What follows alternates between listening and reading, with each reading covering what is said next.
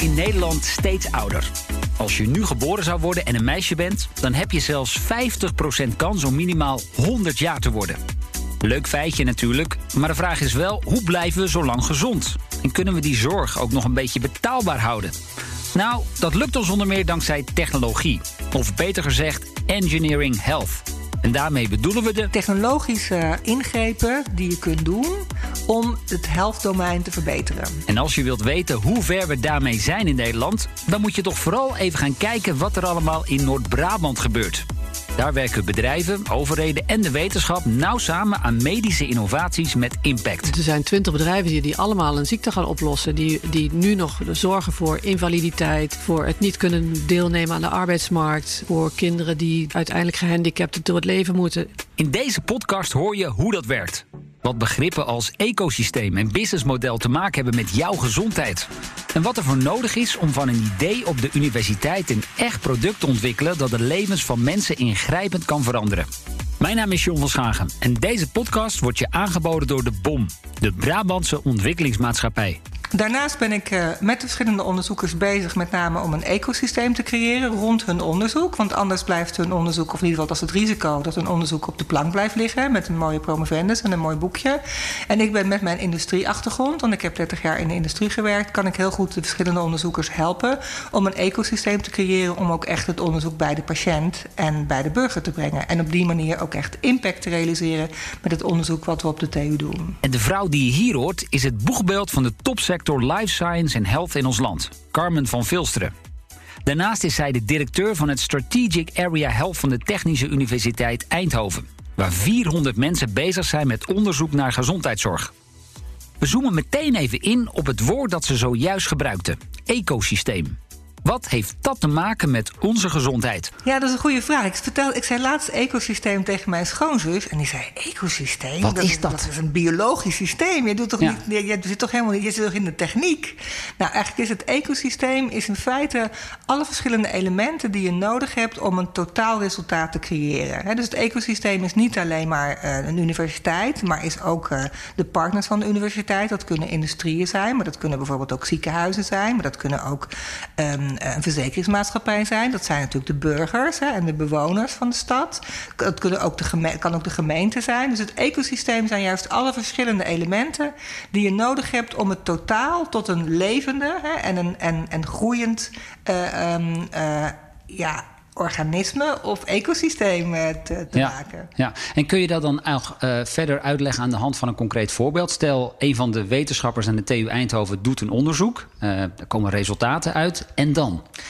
Nou, een van onze belangrijkste ecosystemen vanuit de TU op het gebied van healthcare is een samenwerkingsverband wat we hebben met Philips als industriepartner en met de 3 topklinische ziekenhuizen als klinische partners. Ja, even aanstippen. Dat zijn het Catharina Ziekenhuis in Eindhoven, het Maxima Medisch Centrum en ziekenhuis Maas en Kempen, net over de grens in België. En dat doen we op 3 verschillende onderwerpen. Om eventjes het voorbeeld te noemen van de samenwerking daarin bijvoorbeeld op het gebied van perinataal, dus de vroeggeboren kinderen. Er komt bijvoorbeeld een probleem, wordt er aangedragen door een gynaecoloog van het Maxima Medisch Centrum. En dan kijken we gezamenlijk naar, kunnen we dat met een nieuwe technologie of een verbeterde technologie oplossen?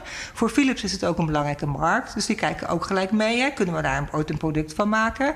En dan zie je dus een ecosysteem wat begint met het probleem bij de patiënt, aangedragen door de gynaecoloog of door de patiënt. Wat we eigenlijk het hele traject van het probleem analyseren, de oplossing bedenken, maar ook de oplossing implementeren. Niet alleen maar in een product door Philips, maar ook gelijk weer uitproberen en integreren in het ziekenhuis, in de procesflow. Dus dat is eigenlijk een heel gesloten ecosysteem waar we die hele keten afdekken. Hoewel, eerlijkheidshalve is dat natuurlijk ook nog niet de hele keten. Want ik heb bijvoorbeeld hier geen verzekeringsmaatschappij in zitten. En je kan nog wel andere. En ook geen toeleveranciers.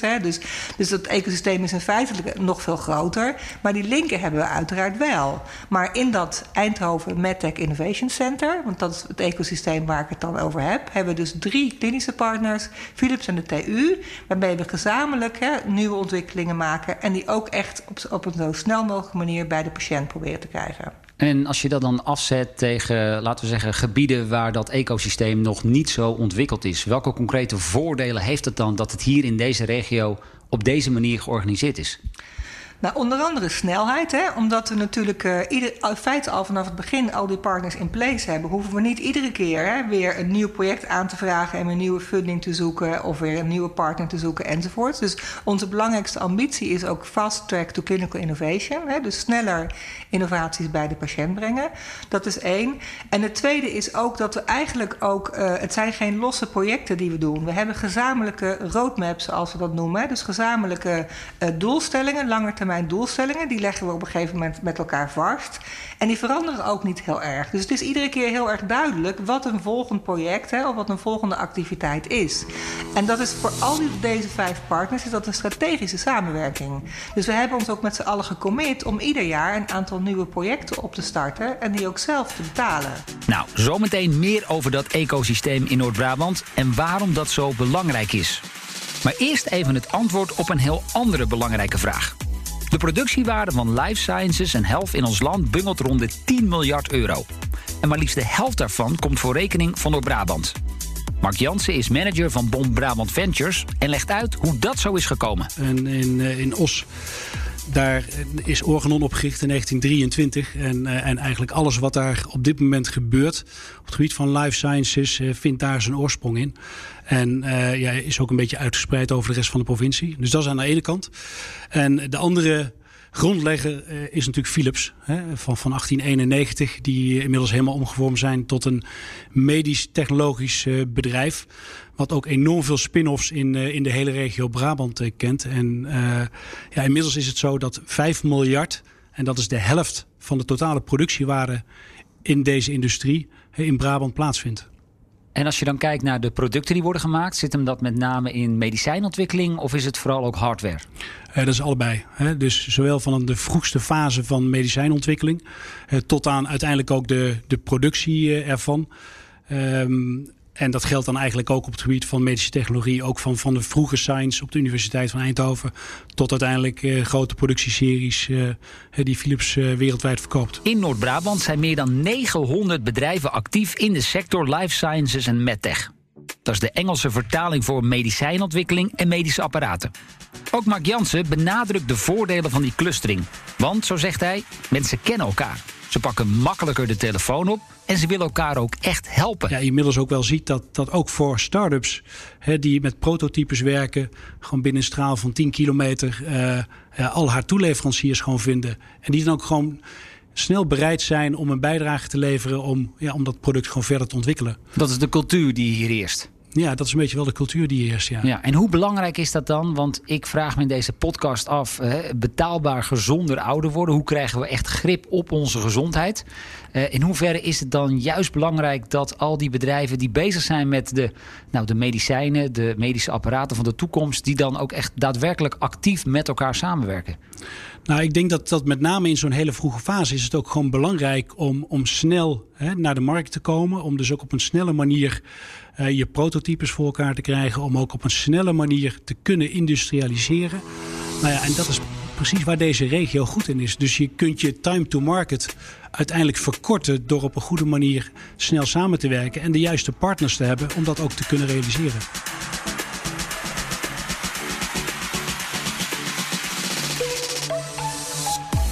Ja, snelheid dus. Dat is wat Carmen van Vilsteren ook al benadrukte. Zo krijgen nieuwe medicijnen en andere medische innovaties meer kans om echte mensen te bereiken. En een plek waar je dat voor je neus ziet gebeuren is het Pivot Park in Os. En het Pivot Park is een science park waar zich inmiddels bijna 65 bedrijven bevinden die allemaal bezig zijn met het ontwikkelen van geneesmiddelen. Wij zijn echt gefocust op ontwikkelen van pharma. Dus geneesmiddelontwikkeling of het oplossen van gezondheidsproblemen. Dit is Brigitte Drees, directeur van dat Pivot Park. Zij helpen de bedrijven hier met het naar de markt brengen van hun innovaties. Ja, en dan wil je natuurlijk meteen weten, welke zijn dat zoal? Nou, een van de producten die ook echt al op de markt is Calquence van Acerta. En Acerta is inmiddels een tijdje geleden overgenomen door AstraZeneca. En dat is hier echt op het park ontstaan. Maar bijvoorbeeld Keytruda, de blockbuster van MSD, die is hier ook in deze gebouwen hier. Daar is patent geschreven. Ja, en die doen allerlei hele ingewikkelde dingen op het gebied van immuniteit, hè? Ja, het immuunoncologie is wel de grote gemene deler waar zeker 20 bedrijven mee bezig zijn. Dus dit is ook ook echt iets van de laatste 20 jaar. Waar op allerlei manieren nieuwe geneesmiddelen worden gemaakt. Die allemaal de immunologie als basis hebben. Ja, en nu kunnen we, want ik kijk even om me heen. En we zien hier heel veel ramen waar diverse bedrijven zijn gevestigd. Maar het is niet alleen kantoor. Er zijn ook heel veel zogeheten field labs of laboratoria. Ja, hoe mag ik ze noemen eigenlijk? Ja, in principe is laboratoria. We hebben chemie-labs, we hebben biologie-labs. Het zijn allemaal faciliteiten die toch niet heel erg veel beschikbaar zijn in Nederland. En dat zijn labs die ze zelf kunnen inrichten zoals zij het nodig hebben. Daarnaast hebben we ook Open Access Lab, waarin we apparatuur aanbieden die misschien toch relatief te duur zijn om zelf aan te schaffen. En dat maken we beschikbaar voor mensen, zodat ze minder kosten hebben bij de ontwikkeling. En kun jij concreet uitleggen waarom het nou zo nuttig is om met z'n allen bij elkaar te gaan zitten? Nou, je kent elkaar, je bent allemaal met dezelfde opgave bezig. Ook al is dat op een klein ander aangrijpingspunt. Je helpt elkaar. Als je de een het net voor elkaar heeft om financiering op te halen en die heeft net uitgevonden hoe dat moet, dan wordt dat echt met elkaar gedeeld. Als er wetenschappers zijn die ook geïnteresseerd zijn in wat de ander doet, worden ze weer adviseur bij een nieuwe start-up. Op allerlei manieren, op allerlei fronten helpen ze elkaar. Het verbroedert hier wel en het is ook wel stiekem één grote familie. Ja, en voor mensen die totaal geen idee hebben hoe de ontwikkeling van nieuwe medicijnen gaat. Van idee tot daadwerkelijk introductie op de markt. Welke belangrijke stappen moeten die bedrijven hier dan zetten?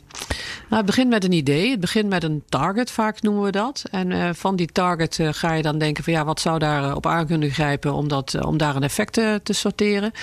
We hebben hier een Pivipak Screening Center wat in die hele vroege fase een grote bijdrage levert. Daar wordt de assay dan zodanig gemaakt dat je compounds, dus de moleculen, kunt testen op effectiviteit. Dat doen we in hele grote aantallen. We kunnen wel in een week 1 miljoen tot 1,5 miljoen stoffen testen. Soms komen die van het bedrijf zelf, maar ze hebben ook een eigen bibliotheek van ruim 300.000 stoffen. En als je dan die assay eenmaal hebt en getest hebt, dan ga je naar hits. Ja, daar komen dus compounds uit waarvan je denkt, die zouden het kunnen zijn. En dan begint het hele werk van, is het een veilige stof? En als die stof dan inderdaad veilig is, hoe maken we er dan een geneesmiddel van? Dus dan moet er een formulering komen. Dan moet je nog hopen dat het in het lichaam opgenomen wordt en dat het ook weer uitgescheiden wordt. En dan het hele proces van het dossier maken, klinische studies doen en registreren. Dus het is 10, 15 jaar ben je er zo wel mee bezig. Nou, daar doen we natuurlijk alles aan om ook dat proces te verkorten.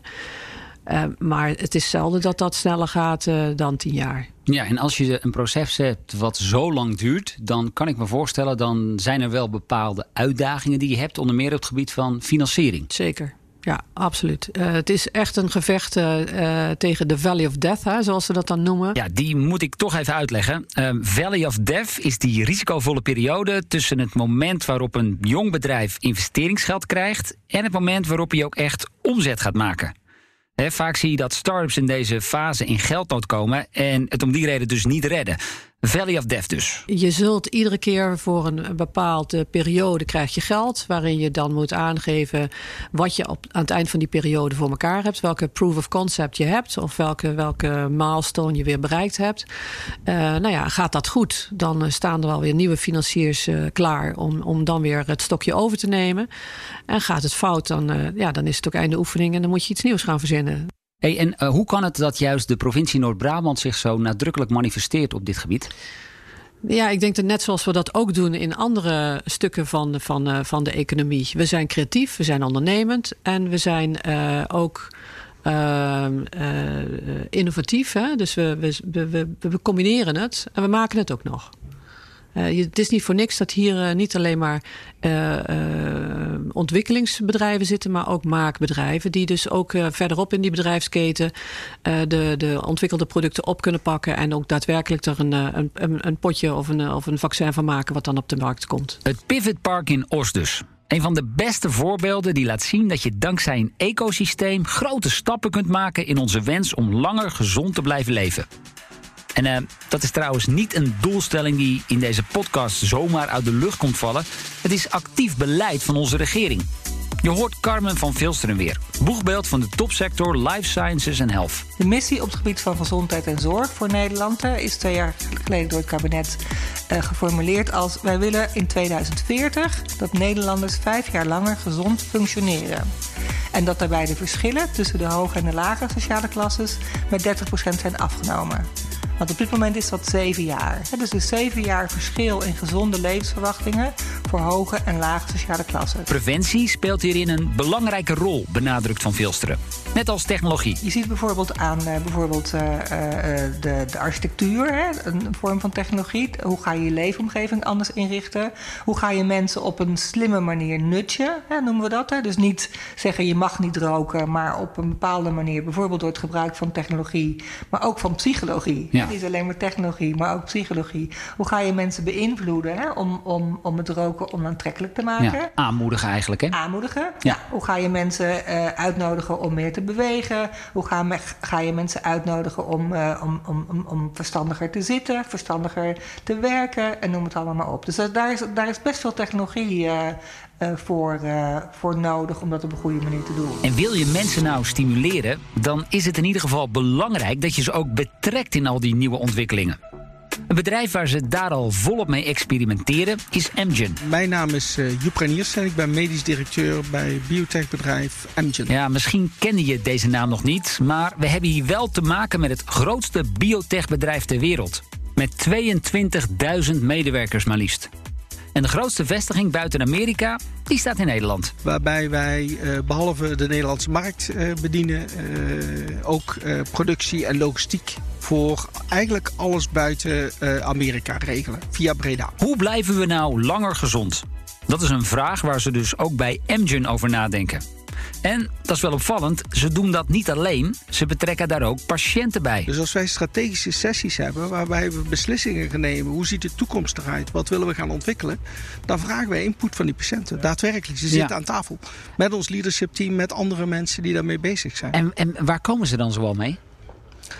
Nou, hele interessante inzichten. Bijvoorbeeld een van de patiënten die zei, en nou zeg ik het zelf weer verkeerd, want hij zei, ik wil geen patiënt genoemd worden. Ik heb een aandoening gehad, ik heb een infarct gehad. Ik moet natuurlijk, dus ik krijg cardiovascular risk management. Dus wordt gekeken hoe ik mijn risico kan verminderen om niet nog een infarct te krijgen. Maar ik voel mij geen patiënt. Ik heb een mooie dotterbehandeling gehad en ik kan eigenlijk weer verder. Dus ik wil ook niet als patiënt gezien worden. Dus noem mij geen patiënt. Nou, dat was een heel belangrijk inzicht. Wat ik net bij mezelf ook al zag. Dan zie je dus dat je jezelf continu bewust moet zijn dat een patiënt daar misschien heel anders in zal zitten. Ja. Wat levert het jullie op? Het vroegtijdig erbij halen, het aan tafel zetten, wat jullie ook echt letterlijk doen van die, patiënt die we geen patiënt mogen noemen. Ja. Wat levert ons op? Dat levert inzichten op waardoor we onze proposities, onze projecten die we willen gaan opzetten, dingen die we willen gaan ontwikkelen, veel meer kunnen richten op de behoeften van die patiënt. Dus wij leggen ook bijvoorbeeld materialen die we ontwikkelen of voorlichtingsmaterialen of oplossingen die we bedenken. Die leggen we dus dan ook voor aan patiënten, een groep patiënten. Dat doen we ook digitaal op dit moment. Daar zijn we ook een samenwerking mee aangegaan. Om te vragen van wat vinden jullie daar nou van? Geef eens feedback aan ons. En met die feedback die krijgen we dan terug. En dan gaan we kijken van nee, dat is valide feedback. Daar kunnen we wat mee. En dan gaan we daarmee aan de slag. En dan gaan we proberen dat te verbeteren. Jullie zijn in feite gewoon aan het valideren, hè? Ja, in feite wel, ja. We doen een steekproef van patiënten. Je kunt natuurlijk niet alle patiënten benaderen op die manier. Maar we proberen input te krijgen van een steekproef van verschillende soorten patiënten ook. Om daar input op te verzamelen. Ja. Heb je een voorbeeld van iets, een innovatie, een nieuw medicijn, iets wat jullie aan het ontwikkelen zijn of ontwikkelen waren en waar jullie vervolgens op basis van die input van de patiënten toch nog aan de knop hebben moeten draaien? Ja, ik denk dat als je kijkt bijvoorbeeld naar een ontwikkeling waar wij naar aan het kijken waren, was het ontwikkelen van een app voor een bepaald ziektebeeld. En de feedback die we kregen van de patiënt, ja, dat is leuk en aardig, maar niet de zoveelste app. Dus waar de patiënt heel duidelijk aangaf van god, het zou zo mooi zijn wanneer ik gewoon 1 app heb waar ik alles kan terugvinden. En waar alles bij elkaar zit. Daar zijn we dus nu naar aan het kijken van hoe kunnen we nou het idee wat we hadden combineren met bestaande initiatieven die er al zijn. En dan ga je dus inventariseren wat is er al. waar wordt ook het meest gebruik van gemaakt? Probeer daarbij aan te sluiten en dat dan te verbeteren. Dat is voor de patiënt waardevoller. Ja, medicijnen, die maken we voor mensen die het nodig hebben. En door hen voortdurend te blijven vragen om feedback, kunnen we de zorg op termijn goedkoper maken, stelt Reiniersen. Ik denk dat op dit moment, ik zeg altijd, je krijgt waar je voor betaalt. In de zorg wordt nu betaald voor verrichtingen, productie draaien. Dus als je daarvoor betaalt, dan krijg je dat ook. Krijg je veel verrichtingen en veel productie. Daar wordt dan ook op gefocust. Terwijl ik denk dat als je dus je richt op uitkomsten, dan worden er gewoon gezonde keuzes gemaakt. En dat wil niet per se zeggen meer productie. Het kan wel zijn dat je juist geen productie draait, omdat die patiënt daar helemaal geen behoefte meer aan heeft. En dat je zegt, ik laat die behandeling achterwege, want die patiënt kiest voor kwaliteit van leven. In plaats van nog in de laatste weken van zijn leven zware behandelingen te ondergaan. En ik denk dat die discussie, die moeten we veel meer aangaan in Nederland. En daar zijn we dus ook mee bezig om dat te stimuleren en op te pakken. Wat betekent deze aanpak concreet voor jullie interne organisatie? Want ik kan me voorstellen, je begint erbij te lachen. Daar moeten ook nog wel even wat mensen even schakelen. Ja, zeker. Daar zijn we een heel proces. Ik zei al, we zijn er 4-5 jaar mee bezig. En dan zie je dus langzamerhand begint het natuurlijk met een aantal zaken. En je ziet op een gegeven moment daar ook binnen de organisatie dat je andere functies krijgt. We hebben nu mensen die value solutions begeleiden. We hebben consultants in dienst. We hebben iemand die heel specifiek met data en data management heel veel ervaring heeft en kennis heeft. En mensen die zich bezighouden met value solutions, wat doen die dan precies? Nou, die gaan met ziekenhuizen dus kijken van hoe behandelen jullie deze patiënten nu? En meet je ook bijvoorbeeld de uitkomst. Heb je het überhaupt over de uitkomsten met de patiënt? En hoe kunnen we jullie nou helpen om het zorgpad voor die patiënten in jullie kliniek te verbeteren? En dat zijn soms hele simpele dingen. Dat als je het hebt over cardiovasculair risicomanagement, dus hart- en vaatziekten, hoe behandelen die patiënten nou beter? Daar zie je dus dat in ziekenhuizen daar heel veel afdelingen bij betrokken zijn, die allemaal patiënten hebben die een hoog risico hebben op hart- en vaatziekten. Als je die bij elkaar brengt en de coördinatie van de zorg rondom die patiënten bij één verpleegkundige neerlegt, wat we in een van de ziekenhuizen gedaan hebben, dan zie je daar een enorme verbetering van die zorg. Die connecties lopen veel sneller en die verpleegkundige zorgt ook voor een hele goede overdracht naar de eerste lijn toe, naar de huisarts. Zodat die huisarts die zorg voor die patiënt kan overnemen en zorgt dat hij ook in het vervolg, lange termijn, ook begeleid wordt in een goede zelfmanagement van zijn eigen leven. Een ontdekkingstocht. Misschien is dat nog wel het beste woord voor wat ze bij Amgen nu aan het doen zijn. Met als doel ervoor zorgen dat we langer gezond blijven en de zorg betaalbaar houden. De komende jaren zet het bedrijf dan ook volop in op het doorontwikkelen van co-creatie. Ja, wij geloven heel erg in wat wij dan noemen public-private partnership. Wij willen dus heel graag co-creëren met partners. We willen ook samen daarin optrekken. We willen ook heel graag met die ziekenhuizen dat samen gaan ontwikkelen. En uiteindelijk willen wij ook niet meer afgerekend worden op onze geneesmiddelen, maar willen wij afgerekend worden op de uitkomsten die we bereiken voor die patiënt. En hoe dat er precies gaat uitzien, daar willen ze bij Amgen de komende jaren goed over nadenken. Wordt vervolgd dus. Ja, het betekent wel dat we hiermee aan het einde zijn gekomen van deze podcast, waarin ik op zoek ging naar de vraag hoe er in Noord-Brabant wordt gewerkt aan onze ambitie om lang gezonder te blijven leven. Hebben we je nou een beetje kunnen inspireren en wil je meer weten? Dan verwijs ik je graag naar het kennisartikel dat we over dit onderwerp hebben geschreven. Je vindt hem op fd.nl/advertorial/bom. Dank voor het luisteren en tot de volgende podcast.